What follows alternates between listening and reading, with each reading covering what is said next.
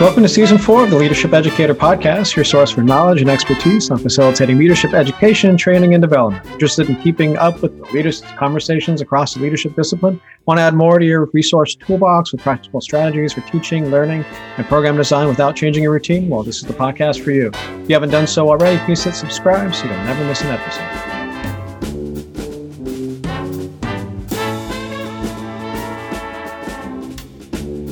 Hello, and welcome to the Leadership Educator Podcast. I'm Lauren Bullock, Assistant Professor of Instruction at Temple University.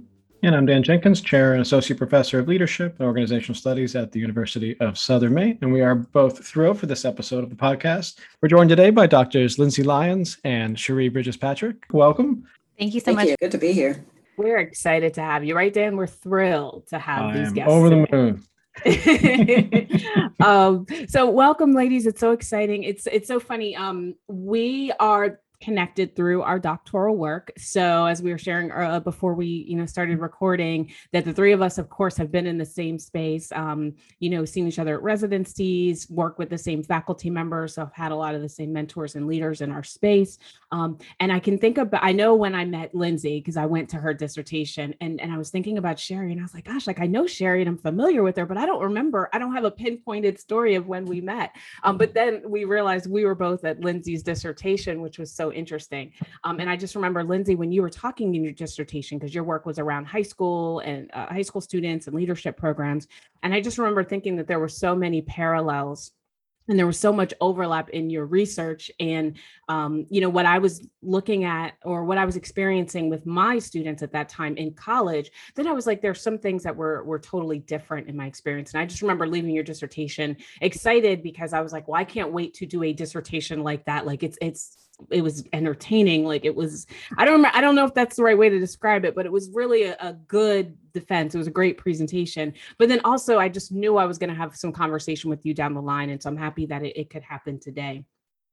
So we know we're all connected through our school, but I guess where we'd like to start is, how did you two connect? How did you two first meet?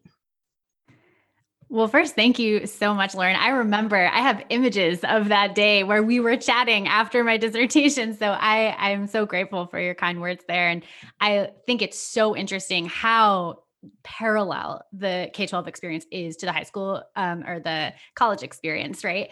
And I think Cherie and I have found that kind of in our work as well, working in kind of both of those spaces. So I think that's awesome that you named that.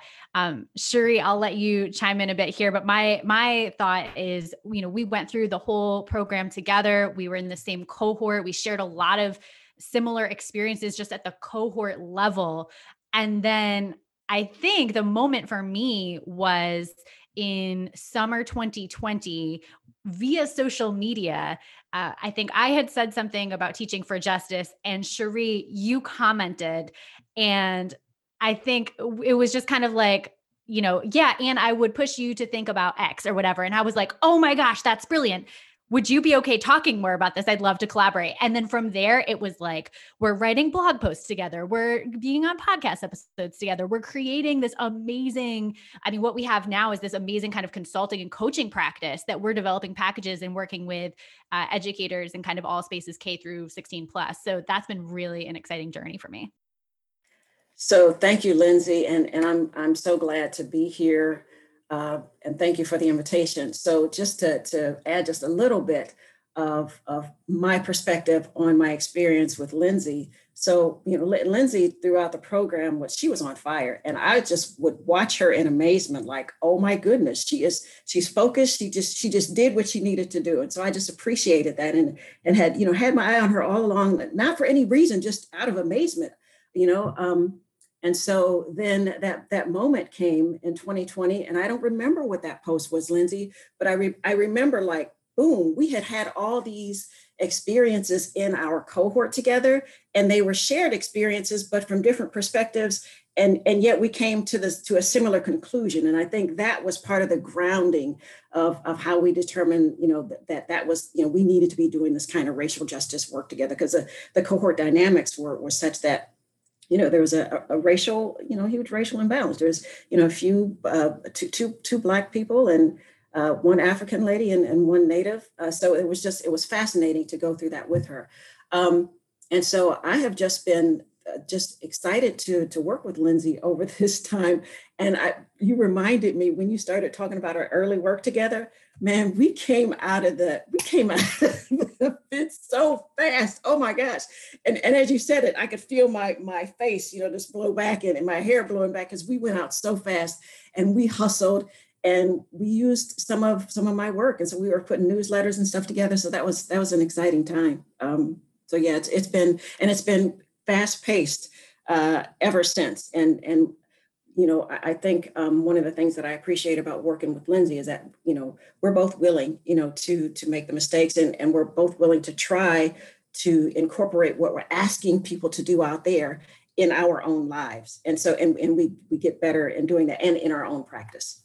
I love this origin story of how y'all got going together and formed this partnership. And so you've talked a little bit about this work that you've done together. Can you tell me a little bit more? How did you decide to commit to doing racial justice training together? Like, what's the full evolution of this partnership? I'll start us off, but Cherie, I'm sure you have a better memory or recollection of different moments. We started with taking Cherie's work, which from her dissertation, and writing, kind of co-writing a bit. I mean, Cherie was basically guest posting on my blog, but we would kind of collaborate a little bit in the writing space. And we published, as Cherie said, it was like 4 blog posts in 4 weeks kind of thing, or maybe even 4 in 2 weeks. It was very fast. And Cherie was like, oh my goodness, what did I get myself into? So from there, we kind of started thinking, I think the next jump was workshops. And so how do we take this and actually do this as a professional development workshops for educators? And I mean, my experiences in the K-12 space, we both have experience in the college setting. And so that was a nice extension. We started working with Merrimack College, both actually for professors and staff and students. And so seeing how that was kind of relevant for everyone in that space, talking about specifically discourse. Our work has been centered on discourse, which is an extension of Cherie's work in her dissertation. We also, in that writing space, that initial blog post writing collaboration actually led to 2 chapters that are going to be published in books that we've been writing on as well. So it's kind of been this interesting evolution there. And then Cherie also, I don't know if you want to talk more about the coaching element, but that's kind of been a newer pivot point for us, expanding beyond just the PD workshop. And what does it look like to work very closely with professors and staff, and eventually maybe families and students in the racial justice leadership work that happens internally in our own interpersonal spaces beyond maybe the organization. So thanks, Lindsay. Just a little bit about my research. My work explored how subtle and nuanced racial dominance was found in social worker discourses, right, without intent. And so I'm a clinical social worker by training, and so, I looked at the ways that social workers talked amongst themselves about race and racism, right? Because we have a social justice foundation, right? So we are out there supposedly, really trying to be advocates, to advocate for, to help folks around issues of social justice. And so what I found was that in our discourses, we were just reproducing. Right. And it was a surprise to me at the time, but, being able to step back, it's like, well, why wouldn't this be the case? And so when I talk about discourse, I'm talking about the ways in which we talk about what we talk about, right? Because the ways we do that, it paints, it tells a story, it creates, it undermines, it does all these things. And so then, like Lindsay said, our work started to build on each other. And we wrote, and then part of what I bring to the table, I think, is as a clinical social worker, I understand trauma and how that impacts us. And so when we're talking about coaching and consulting, it's like, how has this impacted our ability to communicate with one another? And it does in so many different ways. And so part of my research, out of my research came this notion of dignity, and how, and I had a focus group that sat down and talked about, experiences. And from there, in our interactions, I was able to pull out the notion of dignity, the notion of safety not being safe from discomfort, safety meaning psychological safety, right? And so those things, went into our coaching work. And so that's continued to build, and it's continued to look at trauma and the impact that it has on our ability to relate to one another. And it just ties perfectly with teachers and students. Like, we're all dysregulated, right? So if we come into the space, and I, as an instructor, am dysregulated because life has, over the last, it's been crazy, but this last year and a half has really thrown some stuff out at us. So if I come in already dysregulated as a instructor, and my students are coming in dysregulated because all of these things are going on, whether it's virtual, whether it's in person, we're going to clash, right? Because our bodies, our nervous systems are reading off one another. And so that's, we've progressed into that in the coaching piece and in the consulting piece. And I really believe that is going to be really foundational in the work of really being able to have generative conversations about race and racism and those other things that we don't want to talk about, but race and racism and racial justice, those are the things that we can't come together on. So being able to understand and map out, my responses to how, to what's happening can really be useful in moving the work forward. So that's the piece that I bring.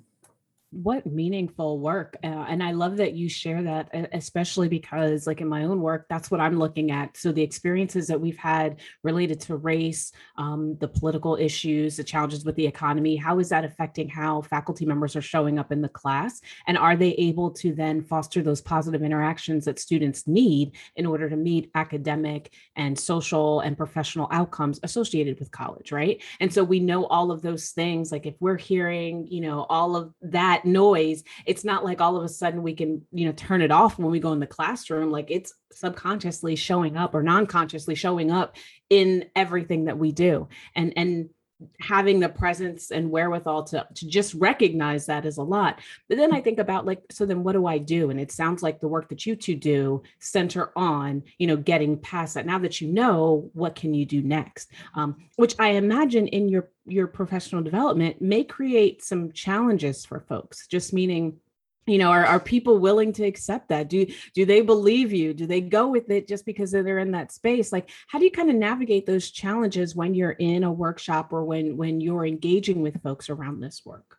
I think one of the things for us is it's reflecting in and on, right? So there's this reflection in the moment of our practice and reflectively. And I just listened to your episode with John Morgan. And so he's talking about critical reflection, right? And so the idea of critical reflection being difficult because it's a reflection on our own assumptions. I thought that was really powerful how he said that. Critical thinking, you can critique other people. That's a little bit easier. But when we're critically reflecting on our own stuff, that's powerful.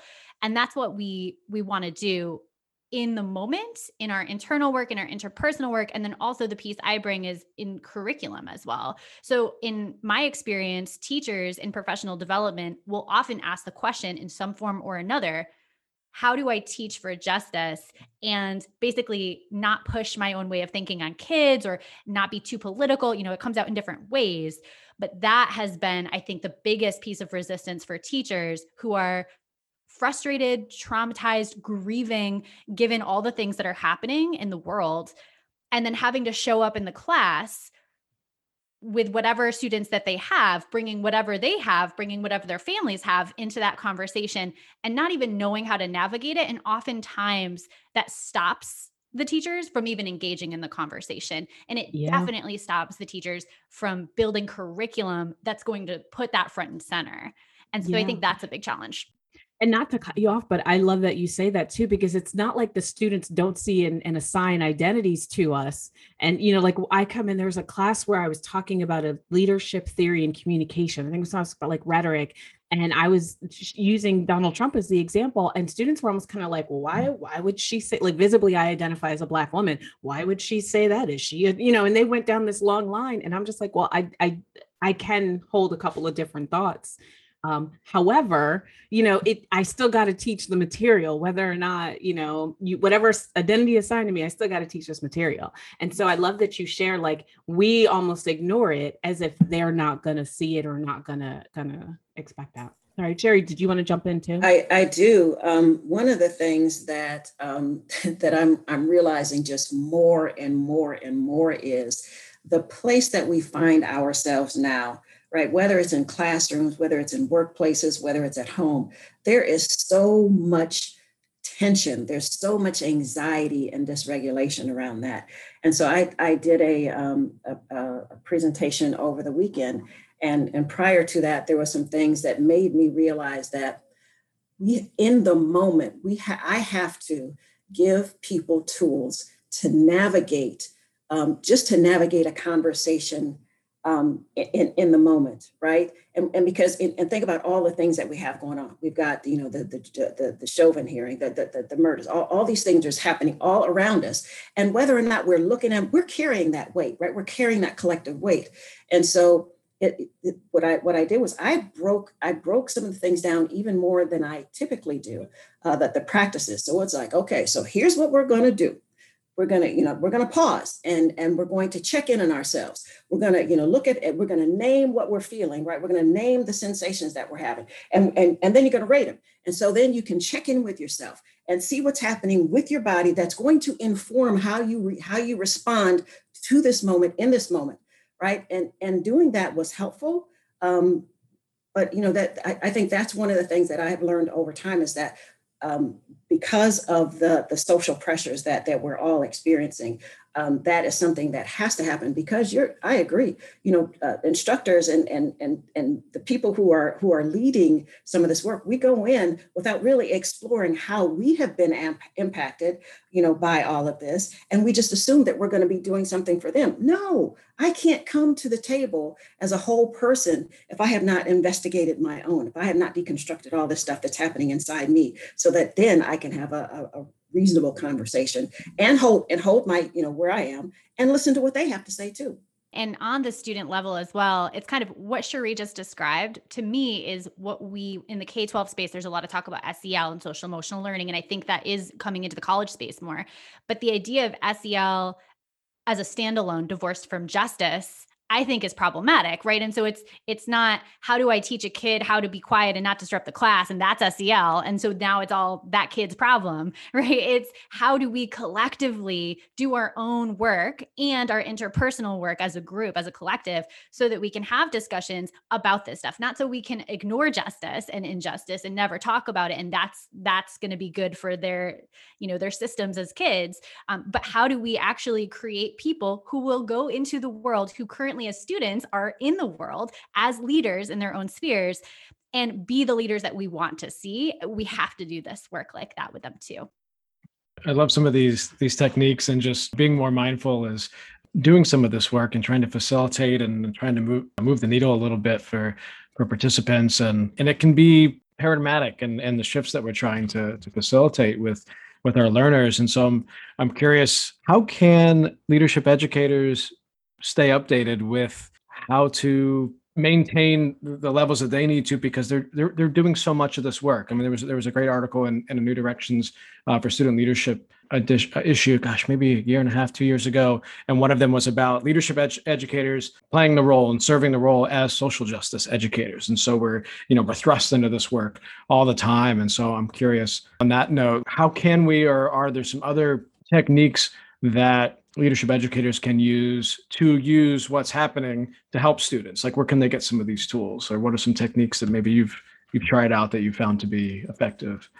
So I'll speak to the pedagogy and the curriculum aspect of it. So I think it's what you teach and it's how you teach. So in terms of just as the teacher lens there, we want to have curriculum that embeds current events. So what I do, for example, in my gender, race, and society class right now is we meet twice a week.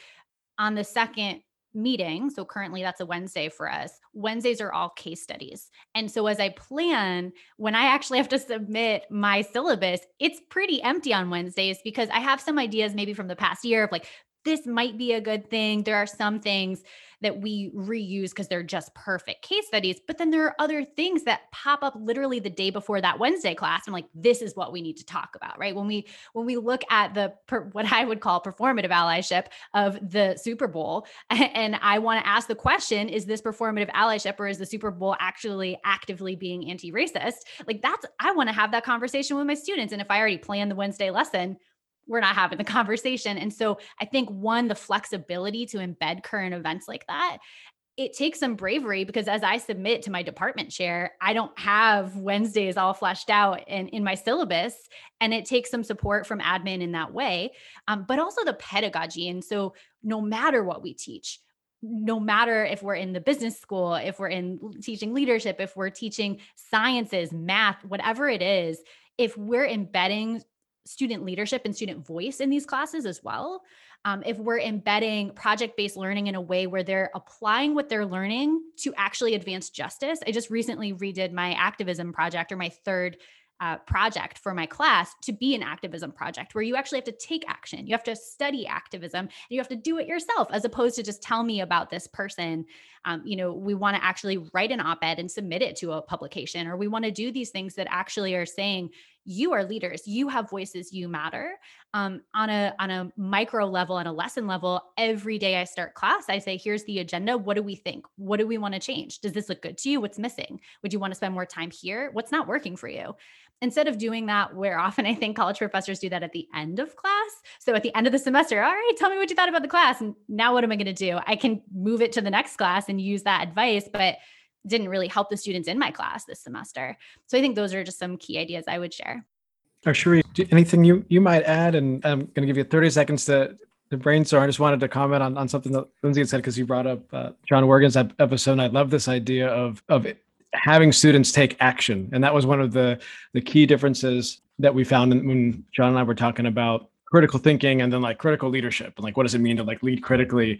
And some of the scholarship on this idea of leading critically is, it's not just thinking, it's action. It's like, take action. Okay, you've thought critically, like great, like kudos to you, which again, that is something that we really, really want our learners to do. But now that you've had that opportunity and you've figured it out, now take some action and implement and respond proactively and to whatever the issue or idea is. So Cherie? So we are, as leaders, like leaders in the classroom or leaders wherever we are, that leader is the same person who shows up at home, who shows up in the workplace, or who shows up at the store, right? So we're not separated from ourselves. And so if we can recognize that, to me, this requires an embodied approach to leadership, right? So who I am sitting here now talking to you, I'm the same person when I talk to my neighbor and I'm ticked off at my neighbor, right? So those cannot be separated. And based on that, I think it's important for us to recognize that in recognizing that we are one person, what do we need to do to really connect all those pieces so that my teaching is not separate from my leadership. My teaching is not separate from justice. My teaching is not separate from care, right? It's all together. And so when we talk about action, I know that action is required, but this is the one thing that scares me, because I see it all the time. It's like, what do I do? Right. And what you do is you got to kind of like look at what's happening first in you, because there is so much harm that can occur when well-intentioned people go out and try to take action on things that they don't fully understand. They don't understand how they come into it. They don't understand how they're perceived. They don't even understand, what is happening within their own bodies and how they're interacting with one another. So action is absolutely critical. But, action with yourself, sometimes people don't feel like that's action because they want to do something tangible. But I promise you, one of the things that we can do is, work with somebody, map out your responses, map out how you're navigating through life, understand that, right? That's a huge action that you can take. And so if instructors understood that when I'm having this conversation, and I start to feel this stuff in my body, that is what is informing my answer. So my state is informing my story. Right. And so if I can get a hold of that, if I can understand it, then I can perhaps create a new story, right? Because I'll know what state I'm in. And so that action for me will always be here first and then outward, or even it's a parallel process, I would say. Oh, I love that you shared that. And it actually relates to a conversation that Dan and I had with Nyasha and Zach. So they created a little mini group. It's like 5 of them. They were together in the same breakout room at a conference over the summer, and they stayed connected and would meet once a month. And so when things would pop up, they were then in that group kind of talking about kind of what they should do. So for example, one of the women in their group, I believe she was based in Japan. And so when all of the issues started coming out and you start to see more on the Asian American community, she then in that group, they were able to have conversations like kind of how do I bring this into my class? And she was able to say like, from my perspective, here's some things you may want to consider. And they were able to process it. So Sherry, what you were saying like makes total sense. It's like you test it with those small group. There are various identities showing up in that group. Like one of the gentlemen is like from a really conservative part of Georgia. And so, but the thing that was nice was you have this community of people that you have a relationship with, you have that psychological safety, you trust them, and you're able to say you're able to be vulnerable and say, I'm not sure how to do this and I don't want to hurt anybody in this process. Help me think through this, what I'm trying to do. Right. And so it's like, how do we then kind of foster more of those groups where there's the element of like various identities, not just visible, but also some deep diversity. There are these various identities, as well as there's this trust that you're able to sustain over a pretty significant period of time. It feels like that's the next move kind of for ourselves in terms of professional development. I just saw today on Instagram, there's this like application for like a like-minded community, and they give you like your own support or empowerment team. So you fill out this application based on whatever it is you fill in the application. They put you in a cohort of 7 other women. It's for people who identify as women. They put you in this group of 7 people, and then you become that support group for each other based on your responses. Right. I was like, wow, that's pretty interesting. Like that, who thought to make a business model about that? But then thinking about it, like, that's what we need, right? We need those folks that we're not regularly going to cross paths with, who have a different perspective to kind of come in and help us navigate. So your comments made me think about that. So can I respond to that? Because Lauren, you moved me to think about a practice that Lindsay and I do. And so for me, it's always practice as well. You have to practice this thing because what we do every day is our practice, right? And so Lindsay and I a while ago just agreed that we would form a ritual every time we connected. And so we check in with one another, right? Because it's important to know that, I might be coming in cloudy or whatever. So that when I say something that doesn't make sense, then she can go, oh, she's cloudy today. And perhaps she can challenge me on my on the statement that was made, right? So it's about practicing and finding places to practice. And I promise you, everywhere we go, everything we do is a practice, right? And so if we could understand that we're not separate from anything, that what we do every moment is our practice. And those small practices really inform the larger practice, right? That's a really messed up version of Adrienne Maree Brown's work. But what we do on the small scale really has impact on the larger scale. So if we can get it done here between us, right, within us, around us, then I think that has a lot to do with moving the needle forward. Yeah, I love that, especially because that way it allows for more identities to show up. So another conversation Dan and I've had kind of off and on around this topic centers on kind of who can be in this space, leading this space. So I am of the belief that we need everybody at the table to navigate all of the things that we're seeing. Yet I often run into people who usually are white people who don't want to, because they don't want to offend, like they want to support, but they don't want to try and take over. They don't want to be labeled. You know what I mean? Like all of the kind of fear that exists there. And so I'm always like, nope, you got to jump in. Like, you can't let that fear stop you. You're valuable to this conversation, but there's a real thing, there is going to be some pushback. And so it feels like, testing the assumptions from ITC theory, testing those big assumptions that you have. Can you do something to take a test? Like, for example, at Temple, we have a diversity and public relations class. Can we have a white person, like a white man, come in and guest lecture in the class? And then can he lead a couple of classes? And then next thing you know, the students are used to it. They always talk, so they can always share their experiences, but you're able to test that before you then maybe assign that person to that class, right? And it's like these little things we can do to ensure that we're critically thinking and taking action about our steps and about, what we're trying to do, so that we don't just kind of create these, big issues or big problems as we go in. I mean, like, that's a small example, but I'm sure we could think of kind of various identities as they go into these spaces. But ultimately, how are we kind of creating trust? Anyway. So y'all have shared some really great things. Is there anything that maybe we didn't ask you that you want to share before we wrap up today's episode? Anything y'all want to leave our audience of leadership educators with? I think one of the things that as you brought up identities and various identities, I think intersectionality is a huge piece of the work.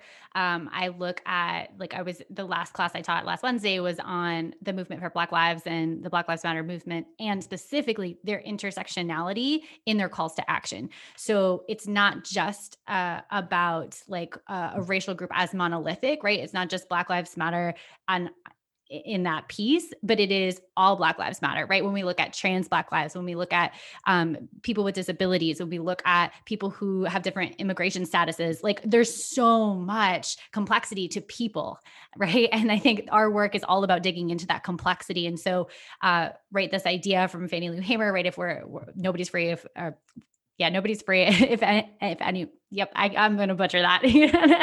We know what you meant. Thank you. Everybody's free. Everybody's Yeah. Thank you.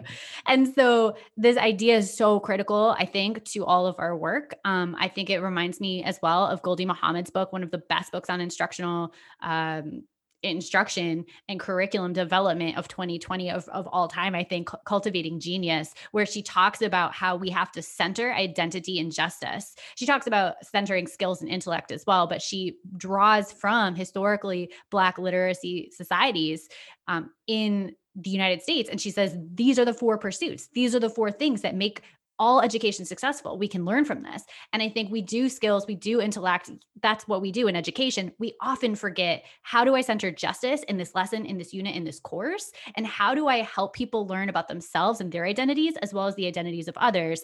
And if those 2 questions are at the beginning of how we form all of our curriculum and how we think about each lesson, I think we do a much better job there. And I don't know that I have too much more to say.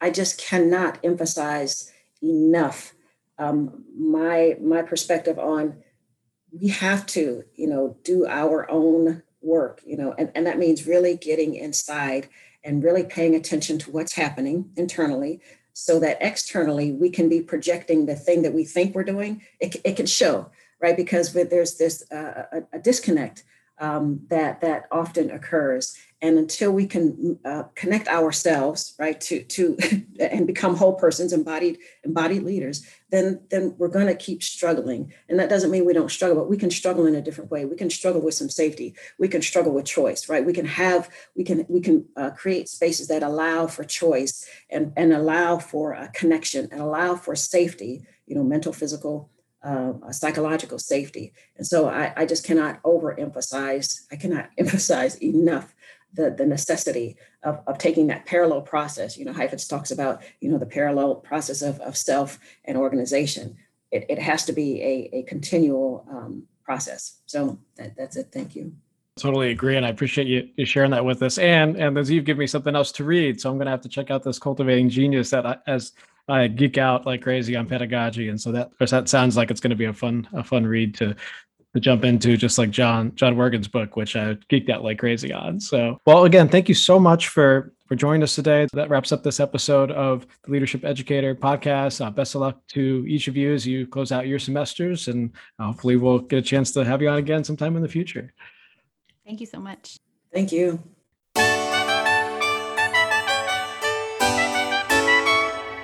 We would love for you to follow us on Twitter. I'm at Dr. That's Dr. _leadership. And Lauren is at MRSLAURJB. That's Mrs. Laura JB. And you can find the episodes wherever podcasts are available. And we also encourage you to subscribe and rate us 5 stars, as the more you rate us, the easier it is for others to find us. We'd also like to thank the James M. Cox Jr. Institute for Journalism, Innovation, Management, and Leadership within the Grady College of Journalism and Mass Communication at the University of Georgia. The support was facilitated by Dr. Keith Herndon, William S. Morris Chair in New Strategy and Management. And our wonderful theme music was composed, performed, and mixed by Dr. Matthew White, trumpeter, composer, and educator. And he's currently an associate professor of trumpet, coordinator of jazz and commercial music, and director of ensembles at Coastal Carolina University. You can check him out at www.mattwhitejazz.com. Matt, thanks so much for sharing your musical genius with our audience. And finally, thank you to the Association of Leadership Educators. Check out what ALE has to offer at leadershipeducators.org. We hope you'll listen to our next episode wherever you get your podcasts.